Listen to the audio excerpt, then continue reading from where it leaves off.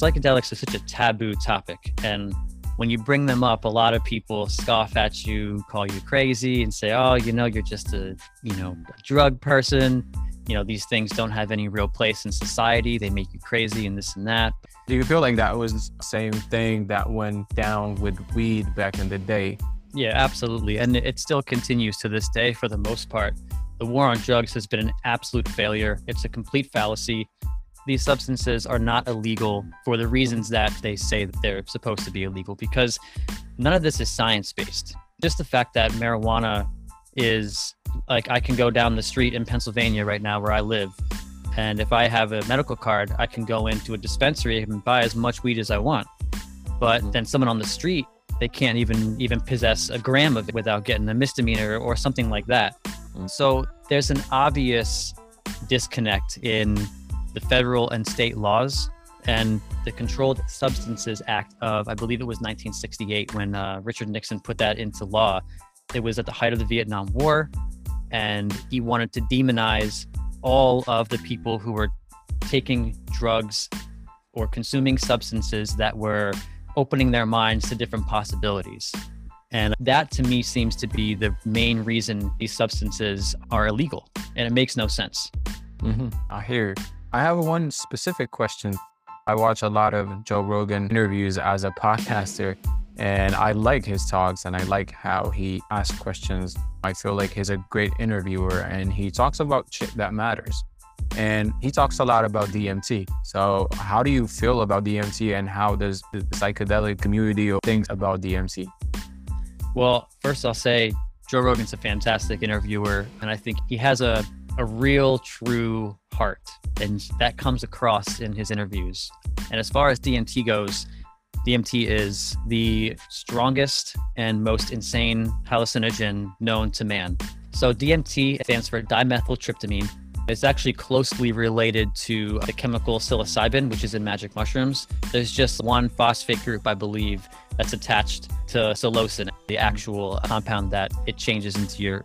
So basically what happens is when you eat a mushroom, the mushroom contains psilocybin, and when it goes into your stomach and your stomach processes it, it converts that via your stomach acids into a chemical called psilocin, which is very similar to dimethyltryptamine.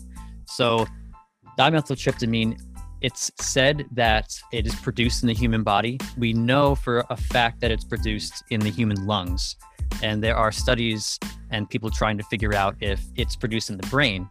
And there's a high likelihood that it is produced in the brain, and it is sort of released when you sleep. And some say it's released when you die, which is quite interesting. There's a few ways that you can ingest it. You can smoke it, or you can drink it in like a brew.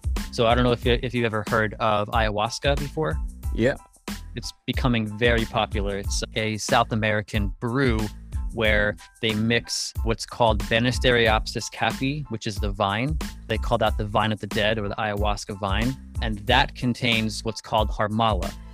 You mix that, you boil it with what they call chacruna leaves, which is what contains the DMT. When these things are combined, the harmala in the vine sort of deactivates a system within your stomach that will not allow DMT to be ingested. So if you just take the chacruna leaf and you eat it, nothing's going to happen to you. You're just going to have eaten the leaf, because the DMT is broken down in a system which is called a monoamine oxidase system in your stomach. So what the harmala in this vine does is it acts as a monoamine oxidase inhibitor. So it inhibits that system, and it allows the DMT to become edible, and your body will process it, and it'll go to your brain, and you will experience the effects. The other way that's very popular is to vaporize it.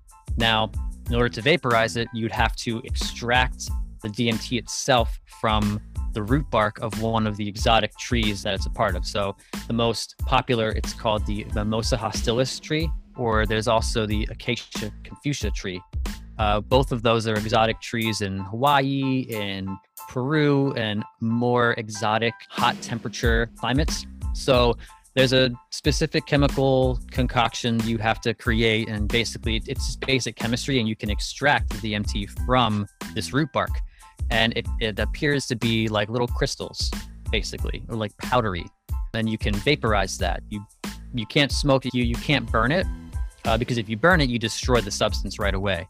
It's very, very finicky. It's a very particular type of substance. So you have to vaporize it. When you vaporize it, this is where my experience with it comes in. I've never had any sort of ayahuasca experience. That's generally done in the presence of a shaman in a ritualistic nature, because ayahuasca can be really crazy and it's a long trip. It can be anywhere from 4 to some say 12 hours. Whereas smoked DMT lasts anywhere from 3 to 12 minutes. Oh, only. Yeah, it's very, very short, but it's the most powerful experience you could ever have. Yeah. So what happens during those 3 to 12 minutes? So what happens is you vaporize it, and the technique that you want to use, if anybody would go about doing this, the technique that I use is to breathe it in as deep as possible. And when you breathe it in, you hold it for as long as you can. And depending on what apparatus you use to smoke it with, you can take one giant rip, or sometimes depending if you have a more rudimentary vaping device, then it might take a few more hits, 3 or 4. But the way that I do it, or the way that I've done it, it's just one giant rip and you hold it in for as long as you can, and you close your eyes and sort of like lean back. And by the time you exhale, it's already in your face. It's happening. And what it feels like, it's almost like you're being taken to like a different place, if that makes sense.